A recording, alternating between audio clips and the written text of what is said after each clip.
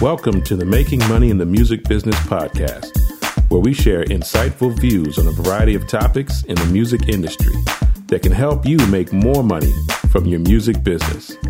And now, here are your hosts, Dr. William E. Smith and Kenya McGuire Johnson.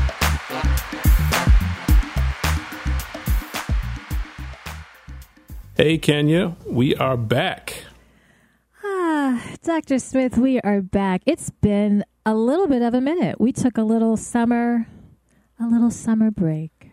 Just a little bit of a hiatus. Yeah, we just took a I just went to Amsterdam. That's all. It was just little, wasn't that big. Yeah, how are you just going to drop that? I just went to Amsterdam, I just went to Amsterdam, Okay. All. But yeah. I saw the pics and the video, and it was awesome. Oh, my God. Yes, I went to the Netherlands for the North Sea Jazz Fest, and it was just dumb, insane, beautiful, wonderful. So we'll have to do a podcast just about why you have to go to North Sea Jazz Fest. But not today, because we got some good stuff today, so not today. Yes, we do. Yes, we do. Well, before we jump into it, we got to do the music tip. So here is, and actually what you just talked about is the music tip for the day, and that's basically to watch other artists and go to their shows and to see, basically the point of this is to see how people are performing and to find out what you can incorporate into your show. So what the benefit is you get the chance to find out what works and what doesn't. And then, you can incorporate like different types of behaviors, moves. What is the sequence of the set list? What's the stage talk and the conversation? How does that work with audience? The audiences, how do they receive certain things? So really the benefit of going to live shows is to see how people are successfully performing and getting in audience engagement. I think this might be my favorite music tip that we've done in a while, because as you know, I go to a heck of a lot of shows, and yes, you do. 50% of it is, just because I just simply love music. Actually, 80% probably is that. But the other percentage is absolutely that, and being able, reflecting on my own, performances and stage presence and, how I want to run things and what I know not to do, what to avoid, what doesn't work when you see certain artists do. So I think that's excellent. And when I'm coaching artists, I tell them all the time, please go to shows. You need to, you need to see it in action so that you can not mimic, but reflect and, So excellent. I like that tip. Great. Well, I'm going to let you do the introductions for our special guest artist today. Yes, I am. And I'm going to try really hard, Dr. Smith, not to take over on this interview. But I can't fault you. I can't fault you. I know, darn it. But really just extremely honored and excited. And, this artist is someone I've been a fan of, literally, and I'm not going to say the years because it's going to age all of us, but, since for a long, long time, and I'm just really honored to have him. I want to say hello, Will Downing. How are you? Hey, I'm doing really well. And listen, there's no accounting for taste, all right? So we'll work on that. We got to raise the bar. Your musical style, your musical taste has got to be raised just a little bit. You scraping the bottom of the barrel if you like me. Don't come on now. Anyway, aim higher, so that Kenya. means I'm beneath Aim higher. the ground. I was about to say, I think I'm a little bit underneath the carpet. Anyway, so yes, this is such an honor to have you here, and you just were. It's perfect timing on a lot of levels. This is our 50th podcast episode, so we're celebrating the big 50 first of all. Wow, so that's congratulations. Wonderful to have. I know. Thank you. Yeah, you get to be number 50. Wow. So that is huge. That's huge.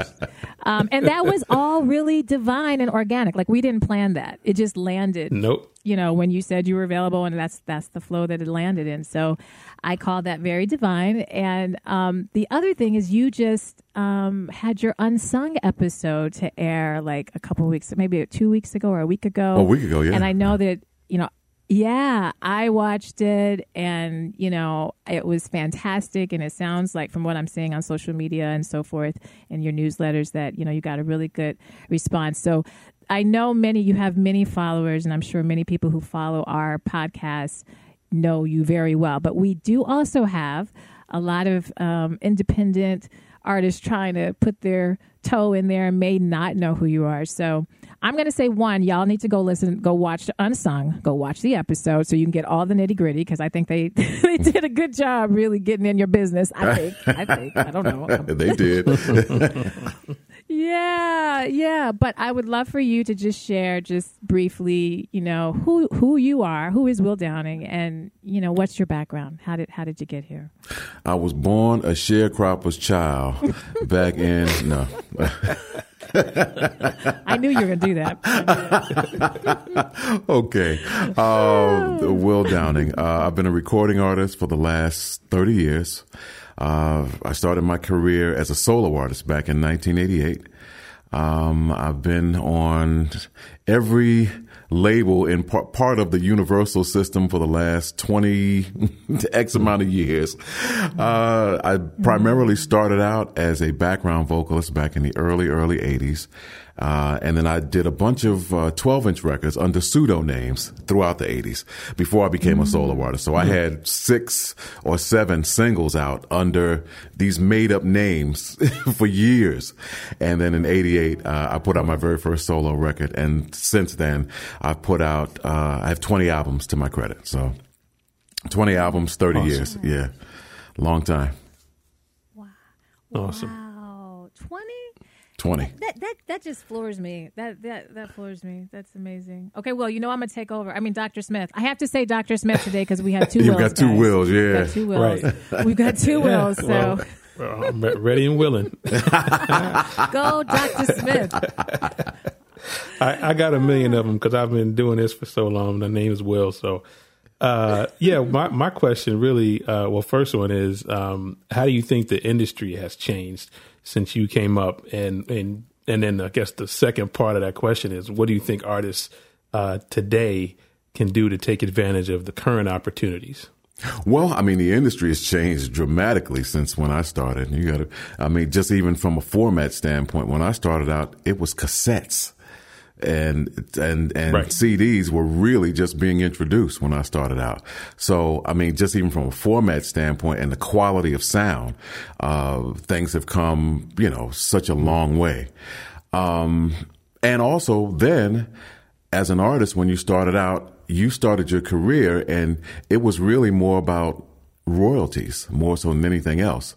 I mean, obviously it was about sales, but, you really thought that you were investing in something, and that years later that it was a royalty streaming sort of a thing, and things have dramatically changed. Being an artist when I started out was really, it was like an elite club, and at this point, anyone can be an artist. So everything is completely flip-flopped.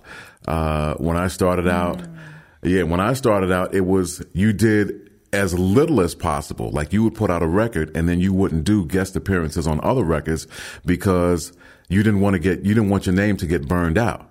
Now, if you aren't doing something, it seems like every month or every few months, it's like you're not doing enough and you're forgotten. So the whole industry that I remember is the industry that I know that that's dead and it's gone and it ain't never coming back. So it's a new world. Yeah. So how do you, like you just said, that's a really drastic shift. Yeah. And particularly when you talk about kind of that elite club and now anybody and everybody and their cousin and, mama and everybody can be an artist. Seeing that you've been in both of these worlds, do you have a preference? I mean, would you wish we could go back to that, or what are your thoughts about that? Like, how are you feeling about that? Well, it's interesting because though you can, anyone can put out a record and put it out on their own independent label. And that's great that the playing field is level. The one problem that you run into is that now that everyone's doing it, the consumer can't point to anyone specific in order for you to make enough money to say that you can make a living at doing this. And then, and then from a record company standpoint, for those companies that are left, if you were to get a deal, the guarantees to make a record are so low that it's not even worth doing a record. And then there's the royalty stream, now with streaming, it's so difficult to understand how to make money doing this. So yeah, from a standpoint of it's fair now. Everyone can be an artist. Yeah, you can be an artist, but just remember there's millions of them out there now. And what makes you special and what makes people want to kind of point to you to make you above the rest. You're no different from anyone else. So it's a pool full of fish now. So, nothing, you have to do something to differentiate yourself from the other millions upon millions. One more time, upon millions of people doing this now, where there used to be an elite club where it's like the best of the best, or, would be in this club. And it was like, okay, yeah, we're going to concentrate on these artists. Now it's like, my next door neighbor can make a record. They buy my record or buy mine, so, and nobody's buying anything. Right. So it's a strange time. But it's fair. Well, let's talk about let's talk about something that from back in the day, since we're talking about it. What one of the first big hits you had was like a dance club hit. I think it made to 4 on the Billboard charts. Your remake of John Coltrane's "Love Supreme." Mm-hmm. Yeah. What was the inspiration behind that? Well, I know you're steeped in some of the jazz tradition, but what inspired you to do that one? Well, it was weird. I was working with this producer who actually was the one who kind of gave me my first production deal, as a guy named Arthur Baker. And that was primarily his background. His background was sort of dance music, the dance music of the time. And also house music was really big at the moment. So Kenya, you should really be able to identify with the whole Chicago, house music was like blazing. So we almost had almost like a triangle sort of a thing. Me being very steeped in the jazz tradition, and then we called Stanley Tarantine to come play saxophone on it, and you have Arthur who's into like the dance thing. So we kind of merged all three together and made this record.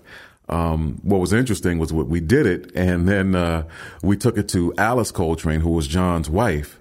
And she was the head of the estate. John had been dead already, had passed away. So she's head of the estate. And we had spent all this money doing it, and we turned it into her. And she's like, oh, hell no. Not no. Hell no. Like, you're not going to take this spiritual song by my husband. And what is this? And she said that she wouldn't approve it. And we spent thousands of dollars making this record. And so then we had to kind of go back and fix it to her liking and kind of say the things that she knew that John meant when he wrote the song. So that's how it kind of became what it became. And it did really well overseas in the UK and throughout Europe. And I did really well with it. So yeah, win-win. Everybody won. Wow. Everybody won. Everybody won. Yeah. Well, you mentioned Europe and Dr. Smith, I know this isn't one of the questions I said I was going to say, but now that he's mentioned the UK, I mean, you have a huge love over there. And, people, I think you even they expounded on that in the Unsung episode. How do you feel about this kind of UK acceptance versus US? I know the story kind of behind that, but our listeners may not. Can you talk a little bit about how the UK received you versus maybe the US? Well, it was when you were first kind of doing this. Yeah, I mean, what's interesting is, as an artist, I mean, I don't know about you, but when I started out, the only thing I wanted was my friends, like in the neighborhood, to hear my music on the local station. And by judging by your laugh, that was you too. You just want to turn your radio on and be out in the park with your boys or with your friends, and all of a sudden that your joint would come on and be like, oh yeah, that's my man, and that's what I wanted, but it didn't happen like that. So, I released a record, and in America, very little to nothing happened. And I wasn't even thinking about the rest of the world, to be honest with you. I just put out a record, honestly, because I wanted to hear it on our local station and in the area. I was dense. I was ignorant. I didn't know. So, then I started getting these phone calls, asking about Europe. And I'm sitting there, I'm like shrugging my shoulders. Yeah, whatever. I'll go. And then I started going over there, and I didn't realize that they had really appreciated R&B music, or even the type of music I was doing, whatever you want to call it, R&B, contemporary jazz, whatever. But they were in it. And I ain't just talking about black folks. I'm talking about white folks, into it. And I'm going over there, and they're singing these words. They're singing these songs word for word. Stuff that's like album filler songs are like their favorite songs. So I found myself going over there a lot, and, we kind of developed this musical love for each other, and they're loyal. I was just there, about a month ago, me and Najee. Yeah, I saw that. Yeah. Me, Najee, and Melissa Morgan, which is kind of almost like a interesting, mixture of music, but each one of us that came on the stage, these white folks and these black folks out there singing this stuff like it's the national anthem. I'm going, and I'm 30 years in with this, and they still want to hear songs that I don't even do here in America.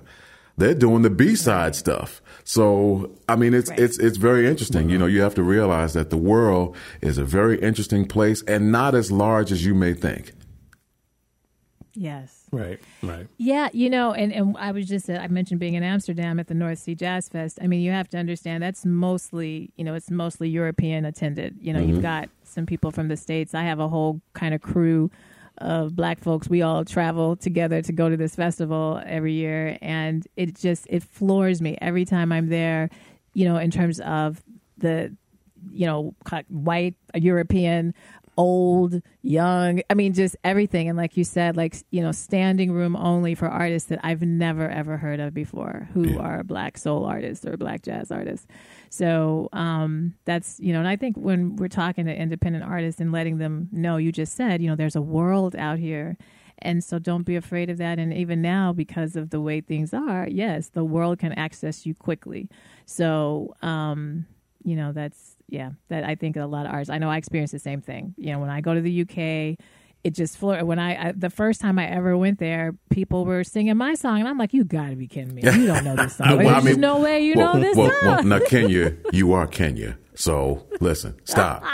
If you're fishing for compliments, that's the only one you're gonna get. No, let me stop. No,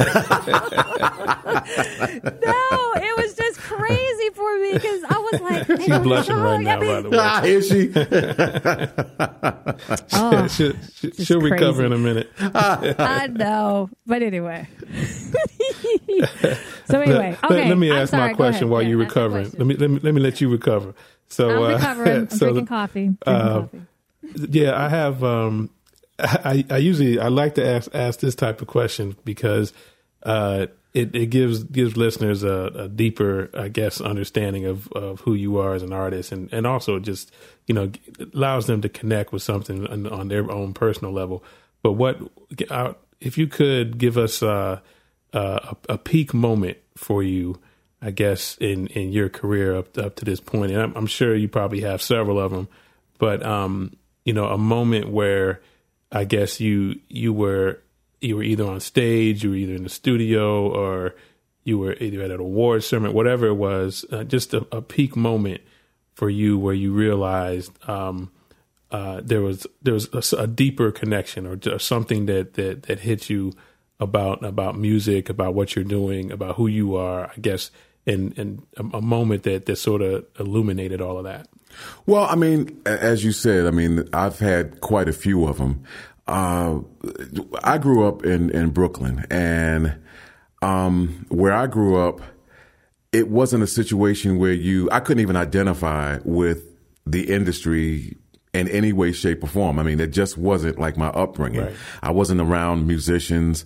You know, my sisters and my brother, they have nothing to do with music. My parents have nothing to do with music. So I never saw what it was like to be, you know, what I could aspire to as far as being an artist is concerned. You know, when I was coming up, it was like work hard, get an education, get a job, put in 25, 30 years, retire, and sit on your ass. Mm-hmm. So that was like that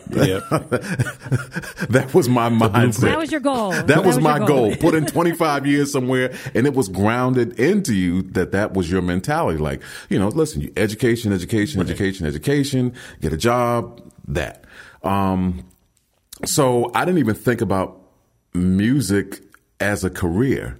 So my wake up moment, and I never even took any of this stuff seriously until, honestly, when I went to Europe, because I'd done clubs in New York, but everybody was singing in clubs. So it wasn't like a big deal.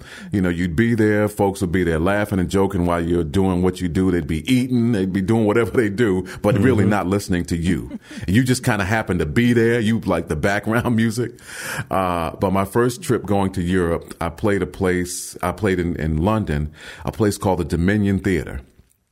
And so, you know, we pull up for sound check, and I look up and I see my name on the marquee, and I'm like, okay, ain't nobody coming to this. This is going to be interesting. This is going to be interesting. And then we go into the theater. It's an older theater in the UK. So I'm like, okay, you know, it's going to be about 3 rows of people, but the joint held probably like 1,700. And I get there. Hey, I'm serious. I get there and I walk out on the stage, and people lose their minds. And I just kind of looked, and I was like, oh my God, they're actually listening. Like, you know, and they're listening to every word. And at the end of the night, you know, I went back, I started boo-hooing in my dressing room. I just couldn't believe it. I couldn't believe it because I was so used to playing in like these little, you know, dirty clubs around the city. And it was like, you know, you were part of a band, and they're like, yeah, well, yeah, whatever. Oh yeah, you did sing tonight. Yeah. Got a rum and coke? You know, y'all got any more chicken in the back there? You know, so that was an aha moment. And I've, you know, subsequently done like huge concerts. We did something called the Princess Trust, and Prince Diana was there. And so to be able to perform, there was about, I think the place held like 15,000 people, and the joint was packed, and she was there, so I got to meet her. So moments like that, it's like, like, yeah, this is okay. Yeah. You know, you feel like you've accomplished something. Yeah. Right. Absolutely. Right. That's awesome. That is really awesome. And, you know, I just had a client yesterday. She was feeling really down about stuff. And yeah, like you just said, being background music and can I get a rum and coke and not, you know, like good job and walk away. Right. And, you know, I was trying to kind of tell her, I said, that's how it begins. You know, that's how it begins. And, you know, you just keep pushing and take it as, you know, these are dress rehearsals for the real deal. You know, if you give up now, you'll never have had that dress rehearsal. So yeah, that's awesome. Yeah, I mean, if you believe in yourself and what you're doing, you know, stay in the race. I mean, listen, there's a lot of artists that started out when I started out, and they became larger at a much quicker rate than I did, you know, because they were doing the music of the day. And, you know, and I kind of stayed the course. You know, I really believed in what I was doing. And you always have to remember it was like the tortoise that won the race. You know, so here we are 30 years later, and I'm still doing it. And a lot of them, or most of them, for one reason or another, have stopped. And, you know, they're envious. You know, what you want is you want a career. You don't want to just become you know, you just want to hitting out. You know, you don't want to burn out. You know, you have to be yourself, be the best you that you can be. And yeah, I mean, stay in it. I mean, if you really have the goods. If you don't, this ain't for everybody. Everybody wants to do it, but this ain't for everybody. So, you know, if you really want to do this, then you gotta stay in it, and you gotta practice, and you gotta be the best you that you can be. Yeah, absolutely. Yep. It's about the longevity. Without a doubt. So. Yeah. So, and along those lines, what are some of the things that you're doing to help keep that longevity going? Are you doing some things alternatively outside of music or inside of music that people don't know about, or what are some of the things that you're doing basically to set yourself up to stay in the game? Well, I mean, I'm always recording, so I've sort of adopted like the attitude of the day. You're going to hear something from me every year, and I mean something on a big scale, not anything where it's just kind of throw something in there just to keep your name out there, because you always want to be attached to quality, right. Because you don't want your name to be, like, oh, it's him again, and this piece of music right. doesn't mean anything. So I always try to attach myself to quality. So every year I'm releasing a record. Like I'm in the process of finishing up album number 21, which will probably be out like October, November. I'm doing a gospel record. So, that'll be next. And then, as soon as that one comes out, I'll start work on the next one. So I'm always out there touring. I'm always recording, and I'm, trying to stay in the game. But on another note, I also realized that this ain't everything. The business ain't everything. Right. The music thing ain't everything. So, you have to have some outside hobbies and some other things that you do just to make you normal and to feel, normal. Yeah. I mean, for lack of a better phrase, to feel normal, do some normal stuff, because, hey, listen, life, it ain't long. Trust me, it ain't going to last long. It's going to be over real soon, and, be well-rounded, and I have a family. So I try to do human things. So music is one thing. It ain't everything. Yeah. Gotcha. No, and that is huge too. That life balance piece, artists. so many artists aren't taking care of themselves. They just grind, and not creating the other side of that balance. So that's really critical. Well, I have a question because I want to make sure I'm clear on this. You had mentioned you've been on every branch of Universal mm-hmm. on that label. Are you currently on, are you independently doing things, or are they, what is the setup in terms of, do you consider yourself an independent artist and you're self-releasing, or do you still have ties with a label? Well, it's funny. I kind of vacillate back and forth between doing solo projects on my own label, on the Sophisticated Soul label. That's my label. And then every once in a while, a label will come towards me and say, would you be interested in doing a one-off for us? So the last two records I actually did with Shanachie Records. So, but prior to that, I'd done 3 records on my own label, on the Sophisticated Soul label. And then prior to that, all my other records were with what became Universal. So I was with Island, I was with Motown, I was with Mercury, I was with Peak. So, but they're all under the Universal umbrella. So I've been in the same building for the last X amount of years. Mm-hmm. And then I did some independent stuff. And then the last couple of projects I did on Shanachie. So I kind of go back and forth. But they're all one-offs. I don't do, I don't think a lot of labels don't do these long-term deals anymore. So they do kind of one-off deals. Right. When you're with those labels, do they allow you to have the freedom to make the album the way you want to, your vision with the album? Oh yeah. I mean, back in the day, every once in a while, a president or an A&R person would say, you have to do this song. But the majority of the stuff was, stuff that I wanted to do. And these days, it's really backwards, because what you're doing now is it's almost like you're self-financing your project and then you're selling it to them. So, gotcha. Now the days of, hey, we're going to cut you a check and you're going to make a record, I rarely hear that. Now it's something where, folks are working independently and saying, hey, man, I got these 8 joints, would you be interested in making some sort of a deal, and basically reimbursing you for what you've already spent. And, then you do EPs if you like to, 4-song EPs over a course of a year or something like that, to keep yourself, relevant. Awesome. Thank you for saying, because I think a lot of artists don't understand that. Like what you just explained, that process of having to self-invest and then pitch yourself. And then, because a lot of artists are just waiting come on, just find me. I'm on Instagram. And it's like, okay, no, sweetheart, you gotta, why, you've got to invest in yourself, because why am I going to invest in you? That's how it is now, at least. I'm not going to, I don't have the dollars to invest in you if you're not going to be worth investing. So show us that. So artists that are listening to this, even on Will's level, he's still self-investing to, and yes, he's got these relationships and obviously it's long-standing and he's got huge credibility. But just understand, it's never, oh, I'm going to get there and then I just chill. I just sit back. It's not that. It's not that at all. Not at all. Absolutely. We're hitting our 30 minutes. How are we doing, Dr. Smith? Can I ask one more question? Oh, you got it. They say, okay, what's the meaning of life? Yeah, right. What's the meaning of life, Will Downing? You got 8 minutes. That's a good thing to answer in 5 minutes.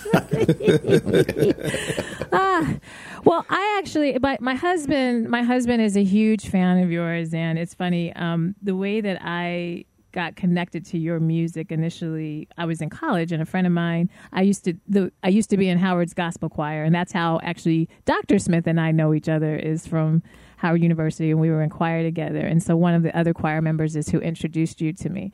And when I was like, I don't know, I was 18, 19, and I'm like, oh my God, like this is insane. And so I fell in love. And so it was funny when I would if I started dating a guy and if I'd mentioned, Will Downing songs, if they didn't know you, I was like, oh, see, they don't even know. They don't know music. And my husband, it was funny. He was one of the first men when I said, he was like, oh my God, Will's like the man. And so we're now still married forever. And so he said, when you talk to Will, ask him about, if you have time, and it looks like we have a little time. One of the things, you've done a lot of rearrangements of covers and made them just magical, really, really magical. Oh, thank you. And one of the things I think some artists want to just do a bunch of covers and, always have a hard time kind of finding their voice in the cover. You, though, seem to do that weirdly perfectly. Literally, you're the one artist that I know that if I'm going to go listen to your cover, because I know you're going to bring something else to it. Is that something that you're very consciously doing, or you tell me more about that? And then the second question is, would you advise other artists to kind of go that route or not? Well, the songs that I've remade over the years, songs like I Try and I Go Crazy and Wishing on a Star and Free, and, I've done a ton of them. Lyrically, they meant something to me. With a song like I Try, it's interesting how, men and women kind of look at the same issue in a different way. And for me, it was, with a song like that, it was a way to give the male interpretation of a song, that was delivered from a female's perspective. Angela Bofield had written a song, and I know the backstory. But, sometimes when I'm in a conversation with my wife, it's kind of I'm trying to, I'm trying to do the best I can. And, so when a song like that comes along and she has written exactly what I wanted to say, then I remade it, and I put my little spin on it, musically, and I made it my own. But, I just don't pick songs arbitrarily and go, this joint is hot. I'm gonna copy that one. It has to have some sort of meaning. There has to be some sort of significance behind you doing what you're doing. Do I recommend that for other artists? I mean, if it's based on some of the things that I just said, then yeah, be my guest. If someone has said what you want to say and you can't say it any better, then, do your thing. But bring something to the table. You know what I mean? Just bring something musically to the table. Flip it. I mean, feel it, that sort of thing. And I've done a lot of, interpretations and remakes, that when it was all said and done, if I felt that I didn't bring anything new, I scrapped it. I ain't gonna talk about me. You ain't gonna say so-and-so did it better, Right. Which is the hole that I think people can find themselves in. And, you do these covers, it can be risky, it can be really risky. And, you got to make sure, you know, you don't hear a whole bunch of Prince covers. You know, I mean, it's just there's certain things that's kind of hard. And there's a reason. Do, so Yeah, right. There is a reason. Yeah. There's a reason. Absolutely. I mean, and then there's certain artists that I just don't mess with because their interpretation or their version of a song is so iconic that it's like, you ain't gonna get me, you know. So like your Luthers, your Donny Hathaways, you know, I don't mess with them. Yeah. they're royalty for me. Like, nope. You can sing this song, can't. Right. Nope. Not going to happen. Not going to be able to do it. Can you do it? I'm not going to be able to do it. Not going to be able to do it. No, I'm with you. It's so funny because people say, oh, why don't you, when you're on the stage, why don't you just sing, you know, a Whitney or just sing Layla? All the time you sing a Layla. No, I'm like, what? No. You want me to what? No, I'm not. No, I'm not. No. No, I am not. So. That's funny. That's funny. Yeah, man.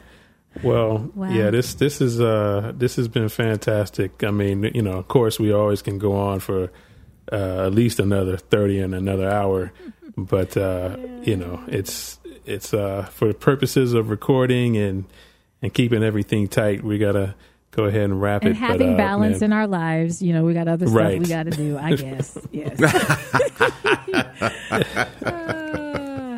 It was a pleasure speaking with you. We totally appreciate you doing this with us. Yeah, this has been great, man, and yeah, hopefully we can have you back. And if just for our listeners and for you, if there's anything else that you're working on right now that you would like to let everybody know about, what is that, and also how do people get in touch with you if they want to? Well, yeah, as I just said, I'm working on a gospel record, and I'm always touring, so I'm always somewhere doing something. So if you go to willdowning.com, it'll give you it's my website. It'll give you where I'm appearing and just the backstory of my life.